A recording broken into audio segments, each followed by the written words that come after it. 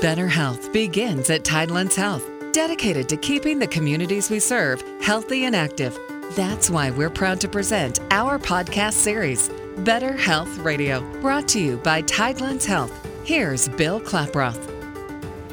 According to the American Academy of Orthopedic Surgeons, almost 1 million joint replacements are done each year, with many more going through some type of hip or knee surgery. My guest today is Dr. Daniel Singal. He is an orthopedic surgeon with Tidelands Health. Dr. Singal, thank you for being here with us today. What are you seeing as the most common complaints for hips and knees today? Yeah, thanks for having me. With hips, I see a lot of patients, young, active patients, some older patients that are complaining of hip and groin pain. Typically, our osteoarthritis, which is the most common form of arthritis that we treat, will oftentimes present with pain in the front part of their hip near the groin, less commonly in the buttock, and it's usually worse with weight bearing. So common complaints are, doc, if I've been sitting and I go to get up, those first few steps are kind of stiff and achy, or they may start noticing they're having difficulty putting their shoes and socks on or getting out of chairs. And that's usually what prompts them to come visit us. With knees, it's very similar complaints. Usually dull, achy pain after periods of inactivity, or if they've been on their legs quite a bit during the day, they get off at the end of the day, and their knees will kind of be sore and achy. And typically when it starts affecting their quality of life, it keeps them from doing things that they like to do, or starts affecting their ability to sleep. That's usually when we find that patients are coming in and seeking consultation with us. So when you say younger, as far as hip pain goes, how young are you talking about?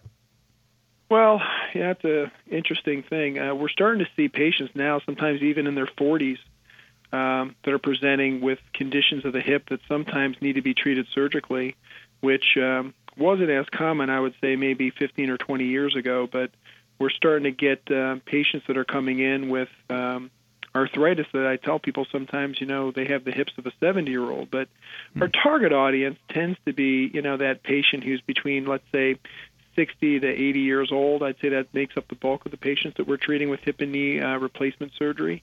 But again, we're starting to skew a little bit younger for a variety of different reasons, I think.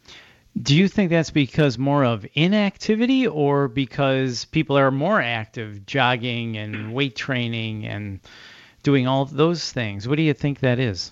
I think a couple of reasons. I think that for the younger patient population, I think that there probably is something to, overactivity. I think we're starting to see a lot of people that are now entering their 40s and their 50s that were athletes in their younger years, and, kind of year-round athletes. And I tell patients the injuries that occur when you're in your teens and in your 20s, although we have treatments for them, and you may do well in the midterm or kind of long term for 20 years, those injuries kind of stay with you and oftentimes will lead to further problems down the road. So, yeah, a lot of times when we're dealing with patients that are in their 40s or early 50s, you'll get a history from them that they injured their knee playing football when they were in high school or in college, and the knee just got gradually worse over time, or the hip got gradually worse over time. And then I also think that there's obviously an obesity epidemic in this country, which I think really has more to do with the food supply than it does with the activity level of the population. I think that nowadays, with so many foods being processed and a lot of fat, salt, and sugar being in pretty much everything that we eat, it leads to our obesity problem, which again just increases what are called joint reactive forces across the joint, which can degrade the cartilage at a quicker pace. Well, carrying that extra weight certainly can make a difference on those joints. So sticking with the hips, are there things that we can do to protect our hips or exercise our hips so we can stave off any of these problems till much later in life? I would say yes and no. I mean, again, a lot of it is, I think, happenstance. People get injured doing various things. But we all have to live our lives. But in terms of keeping your joints healthy, I'm a big advocate of, again, people keeping their weight within reason, low impact aerobic exercise or non-impact aerobic exercise. So I'll kind of steer my patients away from things like running or jumping on a routine basis and try to steer them towards things like cycling or rowing, ellipticals or stair machines, which are low impact or no impact. Swimming is excellent. Walking is very simple and easy and really something that everybody can do. And sort of the same applies for knees. Again, you're trying to avoid, injuries that can occur sometimes with starting and stopping, or putting your hip or knee into extremes of motion, where sometimes you can tear meniscal cartilage or tear, hip labral cartilages, which can lead to problems down the road. So paying attention to the less impactful forms of exercise can certainly help with knees and hips. So when it comes to injuries, what is the first line of defense for injuries or arthritic pain? Yeah, again, there's a variety of things that we talk about in the office. Normally when people first start having symptoms, we will, again, obviously counsel them on some of the things we just talked about, activity modification. We'll ask questions as to, what type of exercise they're doing, or if they're doing any exercise at all, and try to steer them towards the ones that, again, I think are going to be a little bit more joint friendly. Again, weight loss is important, I think. Trying to keep your body mass index within a reasonable range. Obviously, proper nutrition. You are what you eat. Staying away from some of those foods that we mentioned, I think, is helpful, and sticking more towards, I think, a more plant-based diet and lean cuts of meat, and staying away from salt, fat, and sugar to any extent that you can, I think, is important. And then, if you're coming in hurting, we'll talk to you about, things like Tylenol or acetaminophen or different nonsteroidal anti-inflammatories that can be taken as first-line agents to try to decrease pain and inflammation. If those are not successful, sometimes we'll inject joints with a variety of different agents. Usually cortisone is our first-line agent to decrease inflammation over a short period of time. But if that's not successful, sometimes we'll use joint lubricants in the knee. Currently, they're not FDA approved for other joints, but some doctors will inject them into other joints too to try to help lubricate the joint better to decrease pain.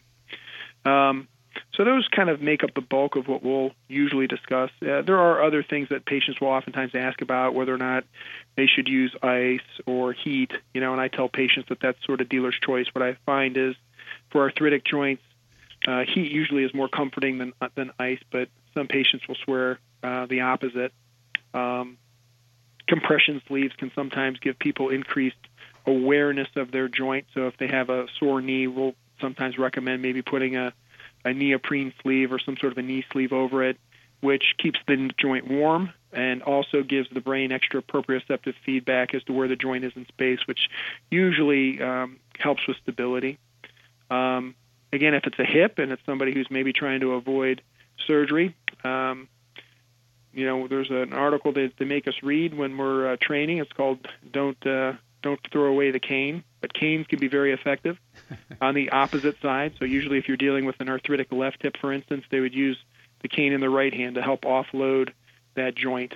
And usually if it's a knee, it seems to be more helpful on the side of the affected extremity. And Dr. Singal, when do these injuries then require surgical intervention? You were just talking about preventative measures and first line of defense and medication. What about surgery? When does it get to that? Yeah. Again, I have my thoughts on it. Obviously, when I speak with patients as to whether or not I think they're surgical candidates, but really, in most instances, it's when the pain and the symptoms are affecting the patient's quality of life that they think that it's an option for them. I'm a very conservative surgeon, so I will typically try to steer people away from surgery if at all possible, because it's always, your best last resort. And again, we can oftentimes treat people successfully non-surgically for sometimes a period of several years. And I'm a firm believer that, the longer you live with your God-given parts, the better you're going to be, because our man-made parts, although they're excellent, they're man-made, and they're going to eventually wear out over time and potentially lead to more surgery. So again, if you're somebody who's been struggling with pain, and we've tried some of these non-operative treatments and maybe had some success or limited success or no success, then surgery, I think, is an option for you, again, if your symptoms are obstructing your quality of life to the point where you think it's reasonable.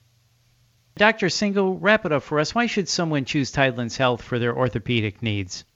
Tidelands, I think, and I've practiced at some big institutions.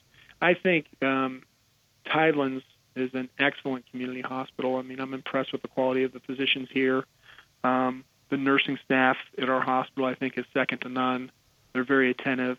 And then little things that patients maybe aren't aware of, the fact that the rooms are private rooms, in most instances, which means you won't have a roommate that is maybe going to keep you up all night, which, again, people aren't maybe savvy enough to think about. But it makes a big difference. If you can get some sleep after one of these surgeries and people aren't constantly waking you up, I think that leads to better results. Again, I think it's more the people than the institution itself. It's who's caring for you. And again, the ancillary staff here is excellent. I think we have a good core of people providing care. And again, I don't really hear people complaining at all. As a matter of fact, it's a very rare situation where anybody comes in and let's say it's a repeat customer, for instance, who maybe we've done a hip or a knee on in the past and they're coming to have the other side done. I'll typically ask them if there's anything they wish would go differently this time, in their care. And I almost never hear anybody say anything, No, I had a great experience. Everybody was nice. Everything was smooth. Everything was explained to me. I tell my friends to come here. So, it's a nice community hospital.